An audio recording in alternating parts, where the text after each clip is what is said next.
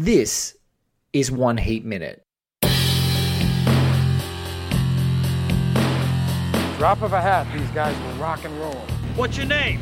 Wayne Grove. Look like gangbangers, working the local 7-Eleven even. Robbery, homicides, take it. Give me all you got! Listen, Give me all you got! I do what I do best. I take scores. You do what you do best. Trying to stop guys like me. A podcast dedicated to all 170 minutes of Michael Mann's LA crime opus Heat, 1 minute at a time. Ladies and gentlemen, welcome back to One Heat Minute. I'm your host, Blake Howard, and joining me for the 63rd episode, we are in an hour. We have still got a lot of minutes to go, but we're over an hour in Michael Mann's 1995 crime epic Heat.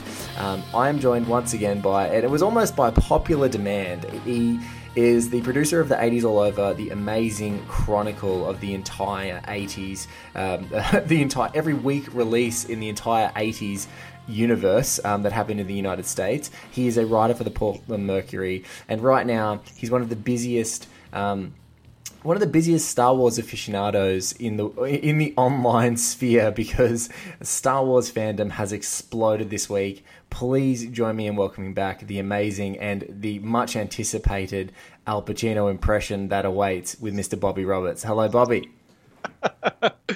Oh man, see, I was like, I get to talk about Heat for about an hour. I get to get Star Wars morass going on, but no, you can't really escape it, because Star Wars is so huge culturally that when the decades of fandom schism finally open up and start swallowing people whole, everyone sort of notices. They're like, oh, all right, so how many people of color associated with Star Wars have to get run off the internet before we actually investigate what the hell is going on with these fans? Yeah, so we just started talking about it off air, and I said, Bobby, this is too good. We have to get on air. And we were just talking about tipping points, right? We're talking about strange tipping points, and this is you've been in the nexus. As I saw this exploding, of course, as I instructed everyone to do and encourage everyone to do again, you've got to go at Bobby Roberts PDX is where you're going to find him. And I was just looking to can you please make sense of what the hell is going on? Because I am as we said, you kind of see this behavior coming, and you're purely befuddled, and you think it must be just a few, crackpots out there that are just absolutely lunatics. And then you're like, oh no, this is so bad or so sustained that it's causing people to leave the internet. Like a young girl who's a really talented emerging star doesn't even want to be on Instagram anymore. Like, how is that even possible? Yeah, no, I mean, it's so much of this is just sort of generally built into fandom and or geek culture anyway. And a lot of people don't like to acknowledge that. Nobody likes to acknowledge it because, why want to lead with that? Oh, and by the way, about 5 to 10% of everyone who loves the same thing you love are total shitbags. Like, yes, I agree. Also, I bet you there's some really angry Heat fans out there. There's definitely some people with some issues we could get on the podcast. Yeah, but it's like, fandom and geekery, whatever nomenclature you wish to use, is nothing more than just sort of a microcosm of larger society in general. Yes. And larger society in general it has the same problems. If any problem that people have, your fandom is going to have. It's going to map about 1-to-1, or maybe if you're lucky, a little bit less than 1-to-1. But fandoms are just people, and any group of people gathered together for long enough, for a reason flimsy enough as I like this movie, that's the only shared commonality is I really like this movie. You're gonna end up with really terrible people. But the thing that's sort of making this, the Star Wars example so prominent, so pertinent, aside from the fact that Star Wars is huge, is fandom's sort of, I don't know, their reticence to call it out. Like, there's a sense of tribalism with every fandom, and tribalism sort of dictates that you accept and you put up with levels of abuse you wouldn't normally for the, I'm going to put benefit in quotes, benefit of the larger whole. Like you don't want the tribe to look bad. So what you'll do is you'll hush up the really terrible elements, ignore them, pretend they don't really exist as much as they do, and then continue on. But the problem is that doesn't actually fix anything. All it does is sweep negative elements under the rug, or not even really under the rug, because then they just push the rug up off of them. I was just going to say, it's the as you're talking, it's really pertinent to, like, sports have been dealing with these kind of ethical and moral quandaries around fandom for a long time. And in Australia, there's a really interesting example of, there's a famous rugby league team in Sydney and New South Wales where I live called Canterbury Bulldogs. They have a rabid fan base, like absolutely amazing and rich fan base. And there was times where violence was starting to happen at games not only between opposing teams. You know, you hear about it in like the UK with the crazy like football fanatics. But here in Australia, they started going between their fans, between opposing fans, and then their fans themselves, and just doing like violent acts. And the CEO at the time, Todd Greenberg, who's now like the head of the whole league, was banning members for life for that behavior. Yeah, no, I think that took a stand and said, no, this is no longer acceptable. Like when they're not a little bit too far, or maybe had a few drinks or whatever. Like people who do violence to other fans or teams because they're trying to, reinforce the fact that this is a family club. Like people love it from birth. He took a stand, and it's really interesting because, what may have been detrimental ended up actually galvanizing those, fans who were able to get along and able to not take it to those extremes, to him and to the club.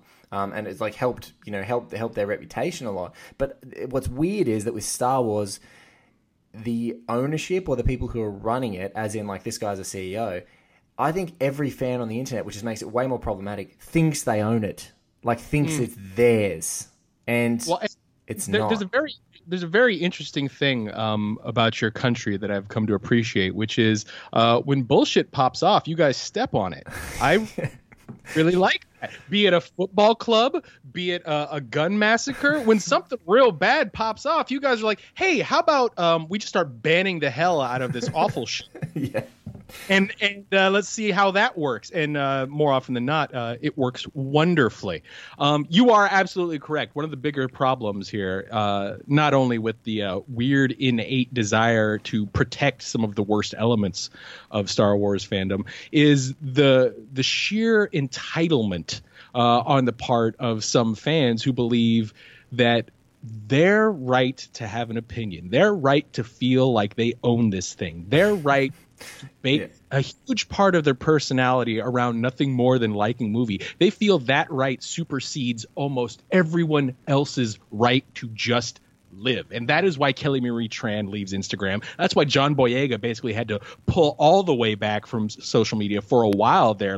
People are talking about Kelly Marie Tran now, but don't forget when John Boyega simply popped up in a trailer in 2014, his social media caught on fire because racists and people who had this really ill-earned sense of ownership over Star Wars couldn't handle the idea of a black man being the lead in a Star Wars film. So this isn't a new thing. No. It goes back even farther, because you look at what the internet did to Hayden Christensen, or what they did to Jake. Yes. Jake Lloyd really poor Jake Lloyd. He was a baby. He was like a child. Like he could only act in 3-hour increments. You can't tease a person. I mean, you can poke fun with your friends when you're watching the movie later, and if you ever met him and you knew him, you might be able to rib him and have some fun with him. Like, and he would probably rib himself. Like he's an actor and knows, like, people who grow up as an actor know that stuff is sort of like it's open slather to a certain extent, but when he's a little kid, like, what's his fault? He's acting in 3-hour increments with one of the world's most infamous and like vibrant creatives, and if he's not getting the direction that he needs, it's not the kid's fault. It's like the director. Like, but if you want to have an opinion, don't like shit on a poor little kid. Like, it's so ridiculous. Well, and the thing that I think people are finally starting to realize and sort of starting to coalesce around, Because before, what sort of allowed for this weird, nasty, festering schism to continually grow was this misconception that a fandom could be united, that everybody could come together under a unified goal. And that's not how people work typically. Like, there's always going to be little splits and little fractures. The hope is that they're not that big, and especially when it comes to something like a film fandom, it's recognizing what's important, what's not important, and then respectfully going about your day. So people are finally starting to realize that, well, maybe the goal here shouldn't be to have everyone unify under a single positive opinion about every single thing that comes out with the words Star and Wars attached to it. and that's the wrestle, like you would know being a culture writer as well. That's the wrestle with the Marvel fandom, and it's really, really prominent because obviously Star Wars is more about re-emergence in the last few years, and Marvel fandom, like pretty steadily for about a decade now, has been putting out stuff. But there's been many reviews where I've had lots of positive feedback from people when I tell them that the film is good. And there's been, conversely, like some of the most commented and most hate, personal and otherwise, that I've gotten is when I've said that a movie that Marvel made wasn't good. And I'm like, you can't have it all, guys. You can't have it all. And to bring it back around to our Mr. Michael Mann, the great Michael Mann, there are also Michael Mann fanatics who want to tell me that Black Hat is a good movie, Bobby, and I will just not have it. I will not have it. But see, here's the key, though. Like, you're fine with a director, a film series, a person not batting 100%. Like, you don't stake your entire being on the idea that something needs to be perfect, because you are inherently yourself a good person, and you recognize that there is more to the worth of a person than their opinion on a movie. And I think what's happening is Star Wars fandom is finally starting to let go of that weird pipe dream that it can bat 1,000 and that it needs to bat 1,000 to be worth something. And they're sort of embracing the idea that what's really important isn't that there's a unification behind this weird conception of a perfect film series, that what you embrace instead are good people doing good work and enjoying the good things that you do get out of this series. You're not supposed to like everything that comes out with the word Star and Wars on it. No. Not everything made is going to be made and aimed directly at you. That's entitlement. That's vanity. And honestly, and this is where we'll really get into Michael Mann, and specifically the minute we're about to talk about, that's damaged masculinity. You brought it around. This guy is a freaking pro, ladies and gentlemen. A lot of this is dudes, and a lot of this is dudes not wanting to examine their own feelings and their own insecurities. And I believe the minute that we're going to be talking about is very much Al Pacino fronting real hard. Yeah. It does through a lot of this movie. The 63rd minute, I think it goes into about... It's about 2.5 minute to 3 minute scene, so it's going to go along, and we only just start getting a morsel of it as we talk with Bobby. But it's really now, it's kind of here where everything's been inferred in Justine and Vincent's relationship to this point. Like, you've seen these weird exchanges, you've seen Vincent be detached. You've now also seen what Vincent has to deal with when he's on the clock. So you certainly get an amount of empathy there as well. But it's one of those amazing scenes where you are totally both on the side of both characters, and both and in some ways you can have a little bit of both against them as well. Like, you can say, oh, Justine, you might have known what you're getting into, and you can also go to Vincent, you can also just not be a dick. You know, and what I love about this scene, and we're gonna quickly watch it together for you guys now, and Bobby and I will just refresh on the scene, and you guys can have a listen. But what I love so much about this scene is I've been able to watch it. I don't know how many times I've watched this film at this point, but the amount of times I've watched this scene, I continue to like both characters equally and see their perspective and see their flaws.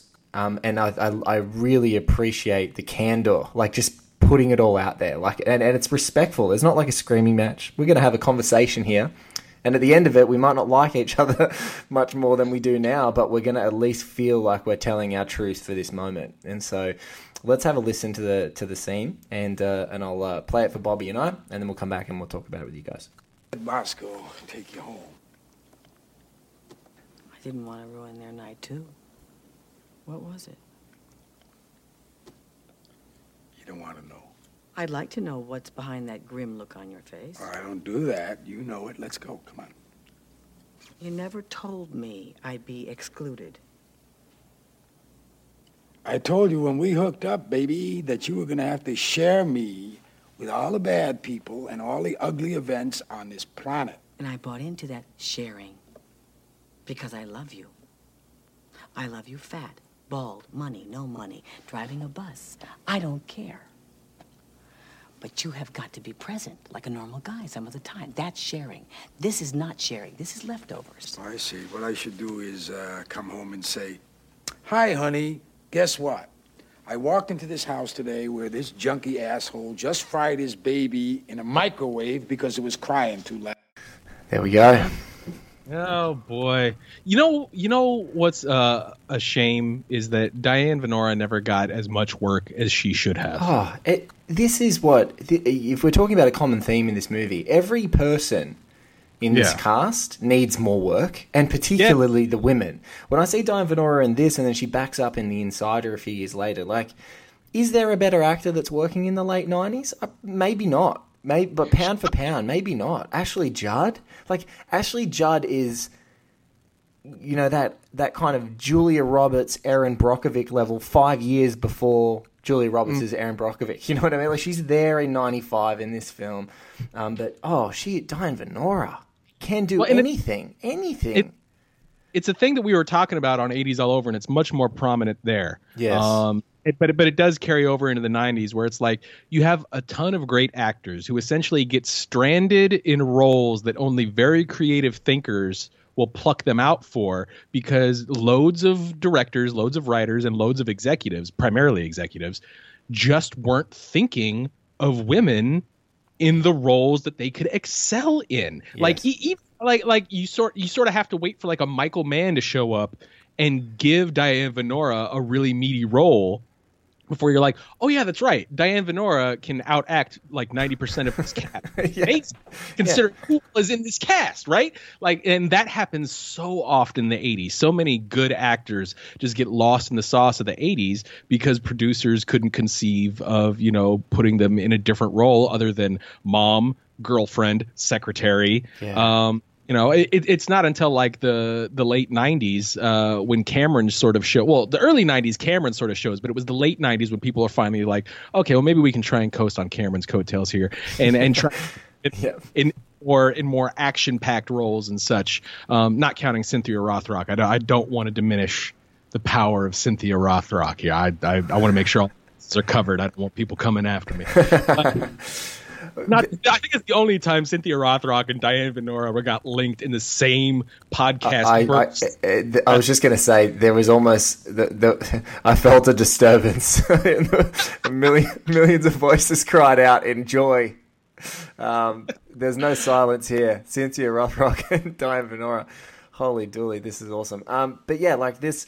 I totally agree. There's so many of these amazing performers, and like what's kind of cool is that there've been some really great enduring television shows with the kind of American Horror series and things like that, where you know, some of these actors are now getting permission to be cast in somewhat of an archetype or something that's like an easy fit, but also then being able to do some interesting stuff with it. Like, it's not just straight up one note stuff. It's like giving you the time and the space to be able to explore it. So but yeah, she's just so dynamic in this film. I also, this is the other thing, and we were just touching on it before, is it's so tired to see a couple fighting screaming match. And it's so refreshing. And I think it's what's even more tired now is that this is a 1995 movie and we're watching it 23 years later and still marveling at how succinct it is, but just people having a really candid conversation that hits all the beats of like a really full-on fight, but it's just done with respect. And in fact, that probably reinforces what a powerful powerhouse interaction it is because of that.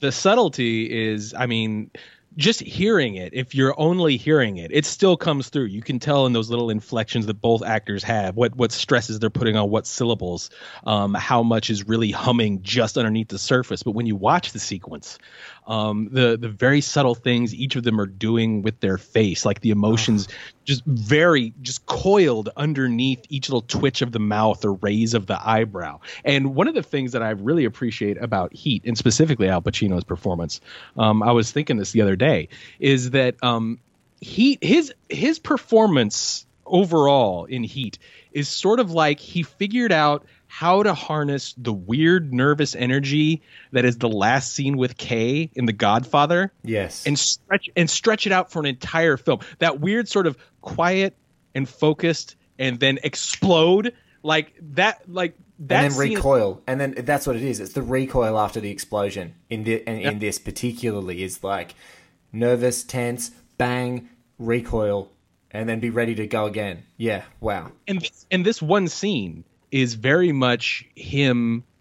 Like this scene is essentially the conversation with Kay. Yes. Like if it like down to the way it's lit, the way it's framed, like Man makes it a little bit darker and a little more contrasty, but it's still like these dark brownish tones as they're sitting across from each other, delivering this very even-handed dressing down of each other where she's like, I'm breaking out the scalpel finally. I'm going to break out the scalpel and we're going to cut into you. Yeah. And he is putting up as much armor as he's going to lead with the baby getting microwaved because he wants to make it as ugly as possible. So he doesn't have to confront the fact that he doesn't share with her. And the reason he doesn't share with her isn't to protect her. It's not that big macho bullshit that he's putting up.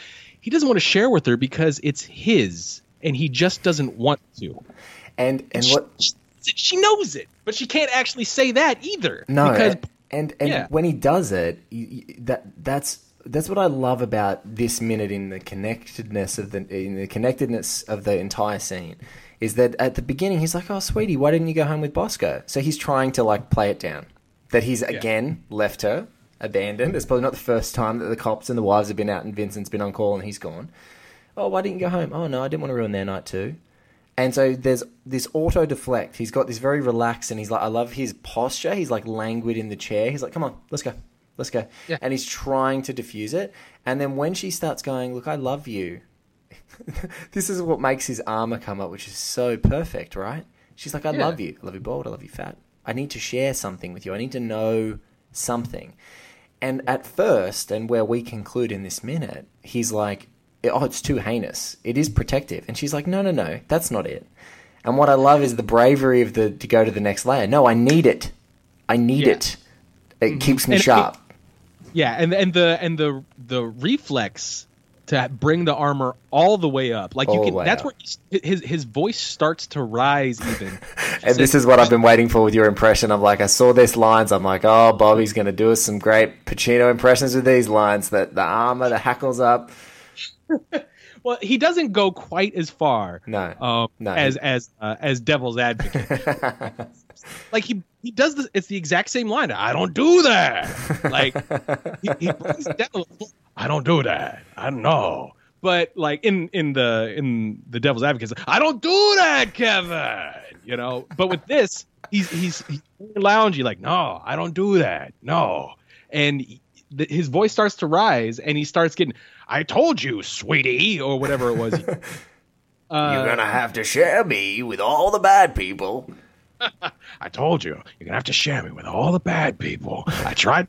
And he's like trying to like, he's so burdened by the service that he's providing her. And he's hoping that this line of shit that he's feeding her, she'll just go ahead and always has, oh yes, you're the big strong man who's protecting me from the harsh realities of the world. But the truth is, she knows what the harsh realities are. Oh, she knows. She wants to be strong for him too. She wants to take up some of those burdens that he has.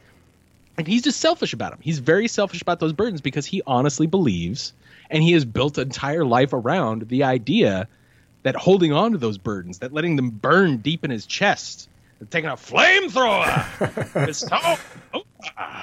Like doing that is what makes him Vincent Hanna. That's what makes him who he is. And he's afraid to let that go because to share with her on the level that she wants to be shared with scares him because he's afraid it'll change who he is, that he won't be up on the edge where he has to be. And it's about his fear. It's a fear thing, because what I've been thinking about Venora here, and this is why I love this scene so much, because I haven't really thought about it in this way, but she wants to redefine herself.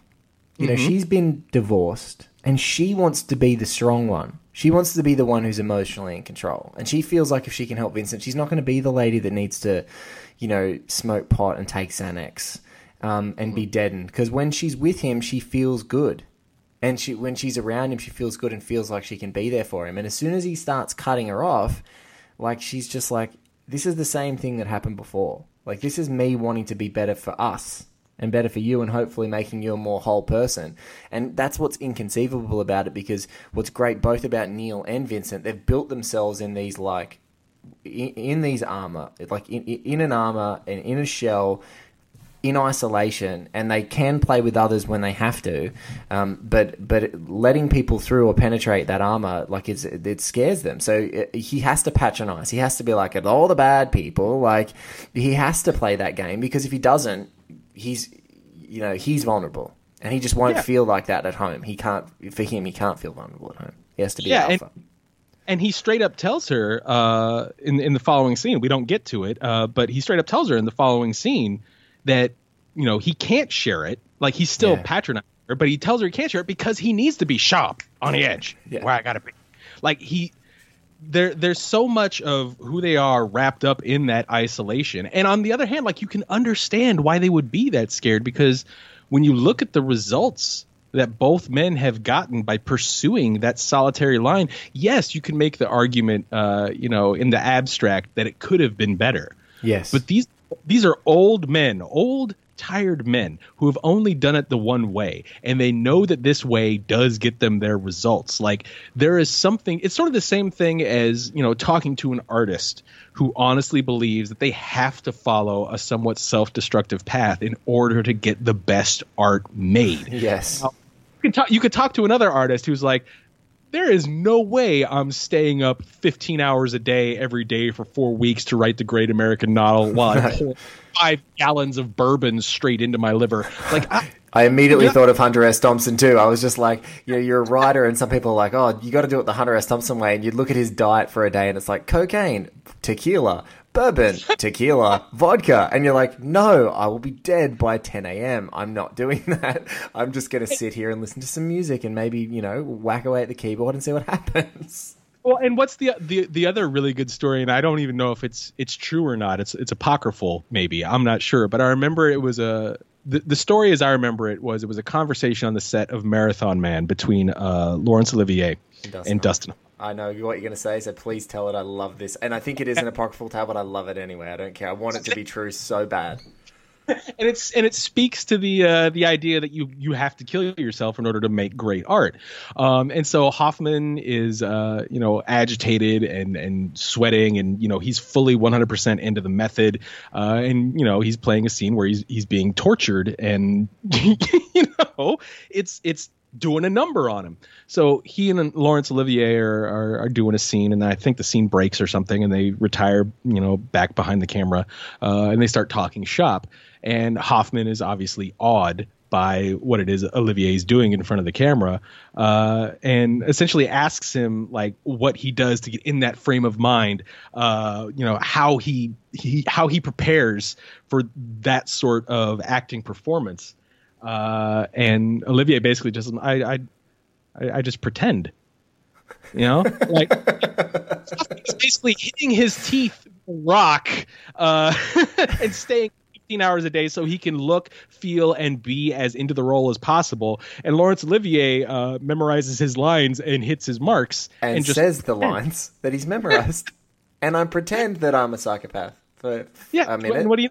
It plays like there's no one right way. No. The tragedy of Vincent is that, and the tragedy of all those, you know, damaged artists, is that they believe there is one right way, and they are locked into that one right way, and it deprives them of things they actually need to be a complete human. And that's what that scene is all about. This Godfather-esque scene of them shrouded by darkness, sitting down calmly, trying to dissect one another, trying to autopsy one another, because this relationship is dead. Yeah, what they're doing is trying to figure out. It's long dead. Yeah, and they're just trying to figure out why it doesn't tick anymore. And so they're sitting. It's two corpses, two lovely, beautiful corpses on the slab trying to autopsy each other, and neither of them want the Y cut made. It's a very arresting scene in that way. I think it's also a scene that people in this film, and I've talked, over the series of the podcast and over talking to people, it's a scene that make a lot of people. Sometimes it agitates people. They're like, "Oh, this scene," and I often the more that I talk about it, I find it's exactly that thing we talk about, where it's very much causing you to contend with yourself and contend with your own perhaps poor behavior sometimes, or your own isolation for protection, or your own inadequacy, or your own challenges. It's such a great scene because it's just so deft, and everything about it.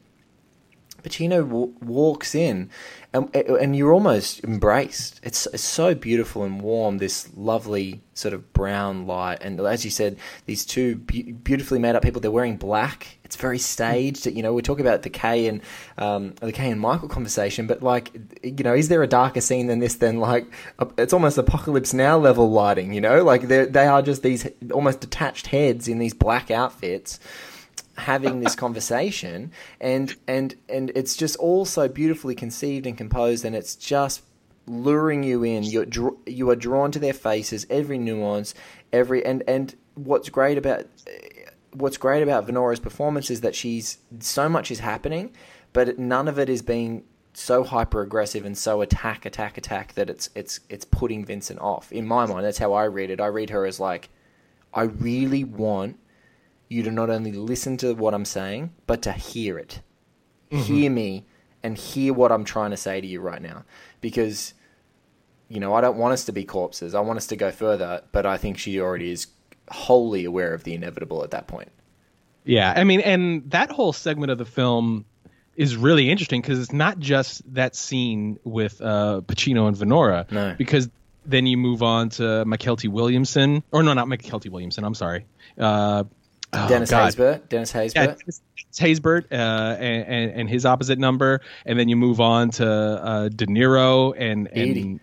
And this is the second. There's actually a conversation before, which is, and it's what's so bizarre is that it starts with the Waingro and prostitute. Yeah, and the framing of a woman on the left and a man on the right happens in 4 scenes that almost go back to back with one another. You go that very perverse and disturbing scene. You go this scene, which is sort of deeply emotional and hard cutting. You go to Don Breeden and his partner, and they're kind of wrestling with the institutionalization effects and beyond of the American justice system. And then you go into this fantasy land with Neil and Edie, and they're all so wildly different, but framed in such a similar way and lit differently for different moods. But absolutely, if you're just talking about what the scenes contain, it's the same ingredients doing 4 completely different dishes. It's amazing. It's absolutely amazing. And in the larger structure of the story, it's essentially Michael Mann just straight up showing you the heart of his film. It's dead center. Yes. It's almost all of the emotional resonance and motivation for the rest of the film come from. So basically the first hour of the film builds to these guys opening themselves up in some way or another to a woman, which is a thing they typically do not ever want to do. They don't want to do it. And then because they do it and in different ways that they do it, the movie then takes off from there. So it's dead center. It's resolving the 2 halves of the film. Providing the ending to the first half and being the engine for how the second half will continue. And then the 4 ways in which it plays out, the 4 very different ways, like you explained, it's, I mean, even if you wanted to take it this film school thesis, I mean, there's 4 chambers to a heart. Oh, that is so good. That is so good, Bobby. I have no doubt that Michael Mann absolutely intended for this segment of his screenplay to essentially be the beating heart of his film. Drops it in. Like, it's a film with guns and manly men doing manly things and the code and all the things that Michael Mann is known for. But he makes sure to stop for about 20 minutes, 4 scenes, 5 minutes each. Thunks it down dead center of his script, and it's just men talking to women. Yeah. And I mean, that's part of the reason this film is as resonant as it is, even if people don't quite recognize it. And I think it's partially because of what you just said. Like, you have to sort of, I mean, if you're projecting yourself into any of these characters, any one of these characters is then going to make you confront yourself and the way you might act in that situation. And, you know, the sympathies that you freely give to one character, when you rewatch this movie, knowing what you know, you might not be so eager to give those sympathies up to the one. You might then start empathizing with the other, and it makes you sort of investigate yourself. And that's all you want out of a great piece of art, is something to come away with that you can look at yourself, something good that you can take out of a film and then put out into the larger world through your own actions. If you can learn something empathetic from a film and then provide that empathy to other people, then the movie is completely justified in existing. Not that it needs justification to exist, but you know you've made a really good piece of art if you can say this movie gave me empathy and it allowed me to give that empathy to others in the real world where it matters more. And a movie that can evolve and charge you up emotionally along those different lines. So like watching it the first time, wholly surrendering your perspective, or wholly surrendering your sort of your own values on the character that aligns to you the most, or you feel like you want to be. You're projecting yourself into that person. But like what I love about this scene so in particular, and the movie larger, is that the more that I watch it, the more I just watch the peripheral. Like I watch these peripheral characters, and I'm deeply empathetic about their lives and them being like drawn into this maelstrom. And what I love about Diane Venora's one is that it's the most. Probably Diane Venora's scene and the Donald Breeden scene that we've got coming up is that the women in both of those scenes are so wholly aware of the flaws of their partners, and love them unequivocally for it, and they're really trying, like they're doing everything that they can to just try and bring them back from the brink that they know is going to happen. And so now, even especially the Breeden scene that's coming up, and I'll talk more about it when we get there to it with the next guest, but like that scene where she's like, I'm proud of you. And he's like, why are you proud of me? Like because you haven't just reflexively gone back to the life that you could so easily do. But unfortunately in that moment, you know, it kind of dials it up for the fact that he is going to go back to that life. It is going to happen. And it's the same with this. Like you said, they're two corpses. It's done. It's been dissected. It's there it is. Yeah, and that pride and also that fear come together to sort of drive you back to the familiar, back to the ways that the question of control comes up essentially. Like it's I could be better, but I would have to step out of my safety zone, and I would have to give up control, and I cannot do that. I will not do that. No. It's going to kill me. But I will not do that. I need that control because, you know, so much of life is chaotic and hectic and messed up. And if you get a little grip on something that makes you feel like you know how it's supposed to work, of course you treasure that. Yes. Of course you give that a lot of your time and your energy and your emotion, because it makes you feel like you have inherent worth, like you figured it out, like through the strength of your work. You are now important. The world has changed because of you and your actions. And these women are sort of shaking that worldview a little bit and showing them that there could be more. And it freaks them out. It's like explorers being told the world is round. It's like, no. I figured out this whole flat thing. Oh, don't start the flat earthers. We've already targeted Star Wars. Bobby. Please. Flat earthers are safe to mock openly. Oh, no, if you're a flat earther, just stop. Like, I don't have anything else to say. Just stop. Come on. I Seriously. can't imagine you got any flat earthers listening. I mean, although this might be good. We might be flushing them out. You might get a... Flush them out. Oh, man. Please stop. Yeah. Now, I'm so... My Eat impersonation. Actually, you know what was funny? You were mentioning the Apocalypse Now sort of scene. Yes. And the first thing I heard was, in my head, was like Al Pacino doing snail Brando. as a straight razor. I saw a snail. Across the straight razor. Are you listening to me? Moving across the straight razor. Ooh-ah. Oh, God. Right now, as we've been talking, we're recording this, my phone notifications popped up because I follow the movie news site Dark Horizons, who, you know, the editor-in-chief, Mr. Garth Franklin, has been on the show many times.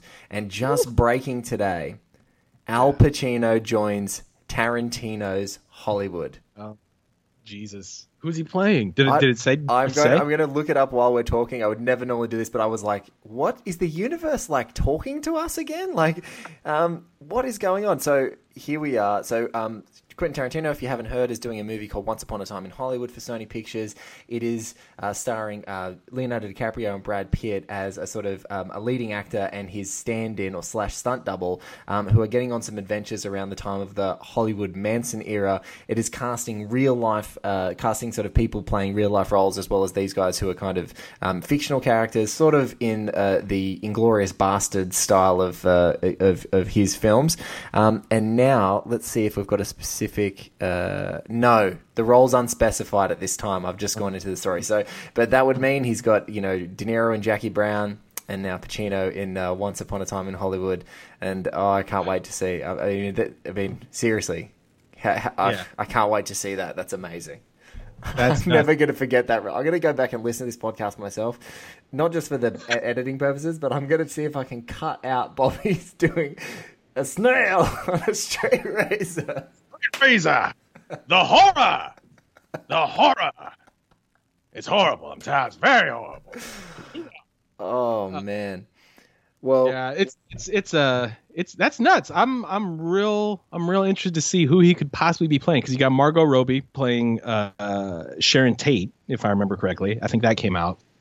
Garth's probably got the whole cast list up if you're looking at it, because Garth Franklin, absolute legend of the online film news scene. He was around 21. Dark Horizons has been in existence for 21 years. Nuts, man. That's crazy. And also one of the only movie news sites, obviously, that hasn't gone under or turfed itself or spat out a contributor who was harmful to society. But almost never got anything wrong. As a matter of fact, now that I'm thinking about it, I don't know if Garth has, like, his success rate on reporting on news before it happens is rock solid. I've got, as a matter of fact, I work at a newspaper.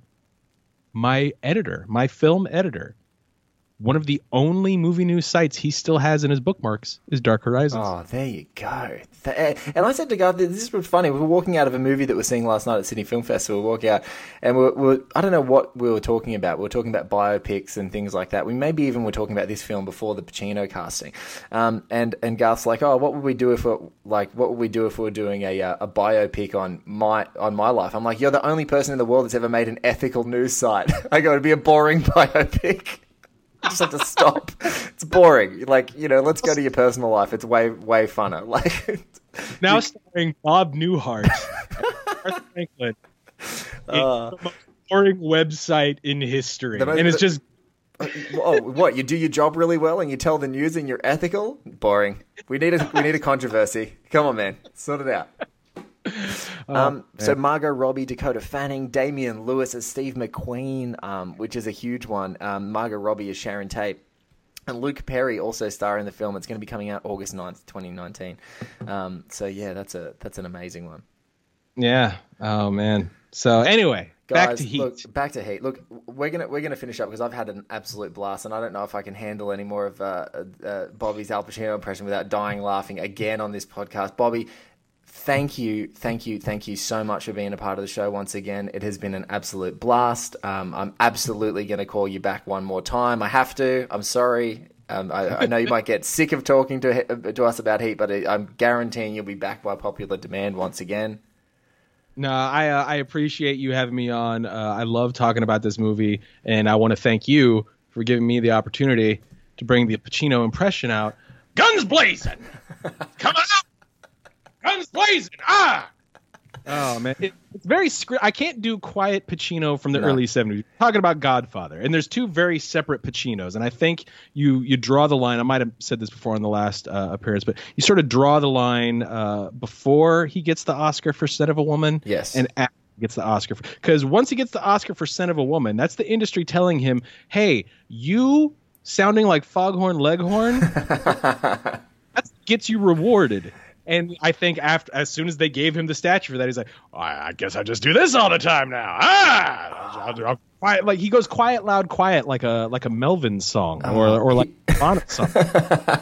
Like a Melvin. So, Al, you doing the Melvin this time? Yep. Okay, cool. That's fine. Sound recordist, just pull the mics back a whisker because he's gonna go crazy. Yeah, I do miss a quiet Pacino because you talk about the arc of that role, that Michael, like his most iconic role, and obviously the film that they were both, De Niro and Pacino were sort of telling this wonderful parallel story. I would love to see an older Pacino do a really quiet and delicate Pacino, because it's so good. He's so good. Dog Day, Serpico, holy shamoly, Michael. Well, and then maybe that's. It seems weird to think that that's what Tarantino might have in store for him. Maybe Tarantino doesn't typically go in for very quiet, reserved performances, but on the other hand, they do show up in his films. So maybe that's what he's doing with Al. I can't imagine he's going to have Al come in and go straight up. Al. No way. No, he's there for something special, I think. Yeah.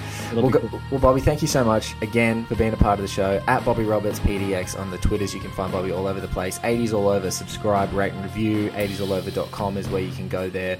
And also there's a Patreon for the guys. And I think that Scott is now doing some paid reviews that are on that site, so you can pay like 99 cents for some of his reviews. So if you do like Scott, who's great, check that out too.